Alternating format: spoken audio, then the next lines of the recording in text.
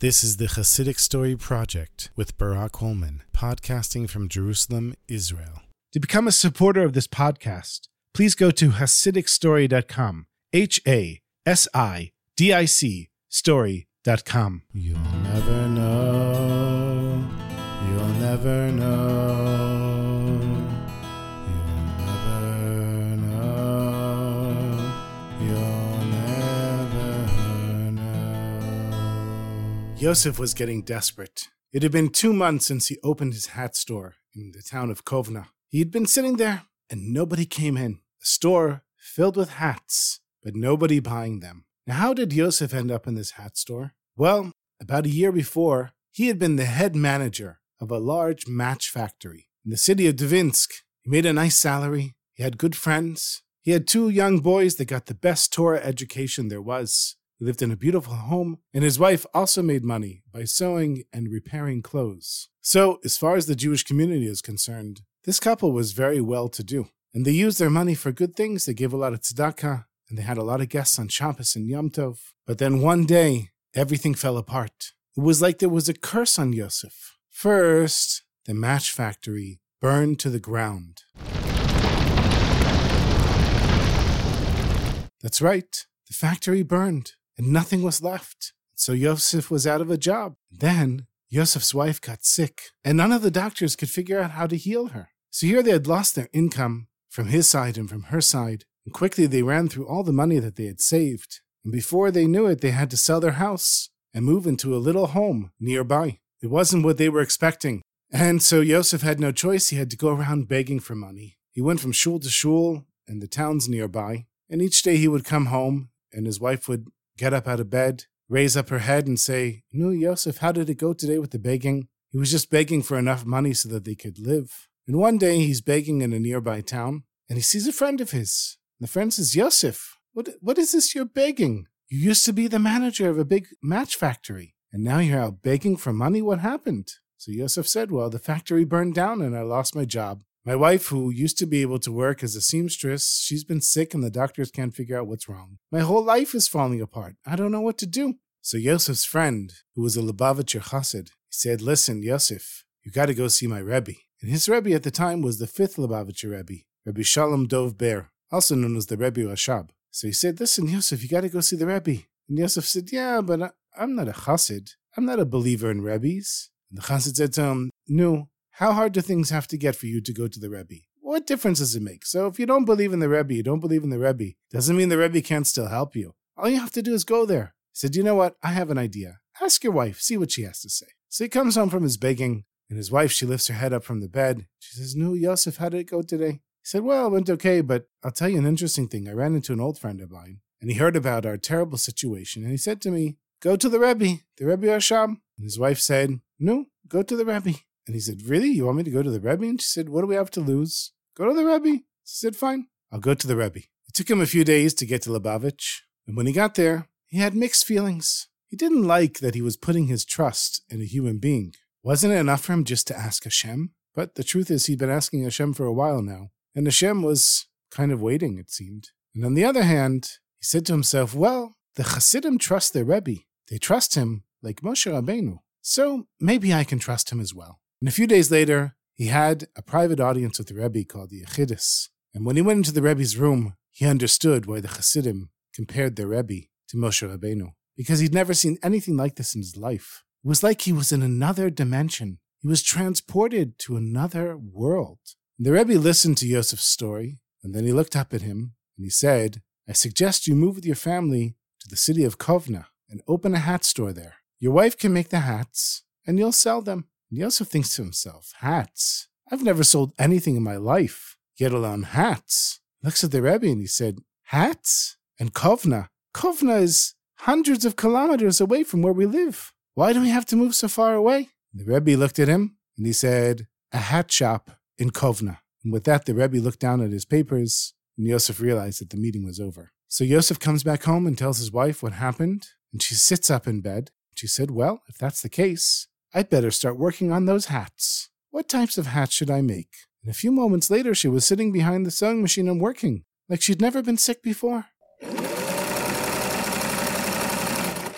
A week later, they rented a house and a small shop in Kovna. They put up some shelves. Yosef put a sign outside, a mezuzah on the door, and they were open for business. Now, all they needed was some people to come and buy there. But here he was 2 months later, and nobody had come to his store. Not a single person had walked in the store for 2 full months. Maybe the Rebbe was wrong. I mean, after all, he is just a human being. Why did he send me to Kovna? Someplace so far away. I mean, I could have sold hats in Dvinsk. And to come to think of it, why selling hats? This is crazy. 2 months, this is crazy. What am I doing here? Then all of a sudden, he hears horses and a carriage approaching his store. He straightens himself up, fakes a little smile, and in walks a very wealthy-looking non-Jewish man with a suit and a top hat and a cane. The man looks around the store, and he said, I never noticed this store before. Did you just open? Tell me, is this everything you have? These are all the hats you have? And then he looks at Yosef and he said, hey, what's wrong? It looks like you've been crying. Is everything okay? And Yosef, after sitting in that store for 2 months, he just had to pour out his problems to this stranger. He said to him, I know nothing about hats, and I don't even know why I'm here. My whole life fell apart when my factory burned down, the Matz factory in Dvinsk, and I went to the Lubavitcher Rebbe. He told me to sell hats here in Kovna, and I don't know what I'm doing here. I've been sitting here for 2 months, and you're the first person to walk in. So the wealthy man, he says, a match factory? You mean you were the manager of a match factory? This is unbelievable. Your Rebbe is a genius. He's like a prophet. Listen, I desperately need you. I have a brother, and he has a huge match factory outside of Kiev. You've probably heard of it. It's many times bigger than the one that you worked in Dvinsk. So listen, one of his biggest and most important machines broke down, and for a month now, he hasn't been able to produce matches. It's causing a big problem, obviously, if you're a match factory and you can't make matches. It's because this machine is broken. My brother has brought in all of the biggest experts, and no one can seem to fix it. Listen, clearly, this is divine intervention. You were here for a reason. So what do you think? Come back with me and fix the factory machine, and my brother will make you the manager, and you'll be rich. But Yosef said, listen, I was a manager. I wasn't a mechanic. I don't know anything about fixing machines. But this wealthy person, he didn't care. He said, let's go. We're going right now. And so Yosef went back home. He told his wife, and she said, go. See what you can do. What do you have to lose? Hashem took us to this point. Maybe the Rebbe is right. And so he went back with the wealthy man to Kiev. And there he is, staring at this machine. He knows nothing about machines. But he starts to take one piece off and another piece off. And after 3 days, he's taken the entire machine apart. And as he was taking everything apart, he was making very careful notes so he could put it back together. He's sitting there with all the parts on the floor. And Yosef says, Hashem, I don't know what I'm doing here. I'm just a manager. I'm not a mechanic. And I put my faith in the Rebbe, and he sent me to open the store in the middle of nowhere, selling hats. I really have no idea what's going on right now in my life. But what I do know, Hashem, is that if you can help me fix this machine, I'll be able to support my family again. And I'll have a job. And I'll be able to do achnasat ochim and have guests for Shabbos and Yom Tov. And I'll be able to send my sons for learning Torah. And I'll be able to help my fellow Jews. So I'm asking you, Hashem, please help me figure out how to fix this machine. And with that, Yosef felt like, okay, if he puts the machine back together, it's going to work. It was just a feeling. He didn't know if it was true or not, and he had no idea what else to do. So following his notes, he put the machine back together. And then he pulls the lever, and just like that, the machine starts to produce matches. The owner of the factory comes over and he says, I can't believe it. You're a genius. This is incredible. He said, I'm hiring you to run this entire factory. You're going to be in charge of everything here, and you'll have everything you need. And so Yosef became richer than he ever was before, and his wife had a complete recovery, a refuah shlema. And it was then that he understood that yes, the Lubavitcher Rebbe gave him a bracha, but it's really Hashem that was running the world. And all he needed was to have a little faith in the tzaddikim, to take him where he needed to go, in order to meet the people that he needed to meet, in order to have what Hashem intended him to have all along. Ay, la la la la, ya la la la. Ay, ya la la la, ya la la la. Ay, la la la, ya la la la, ya la la la. Ah,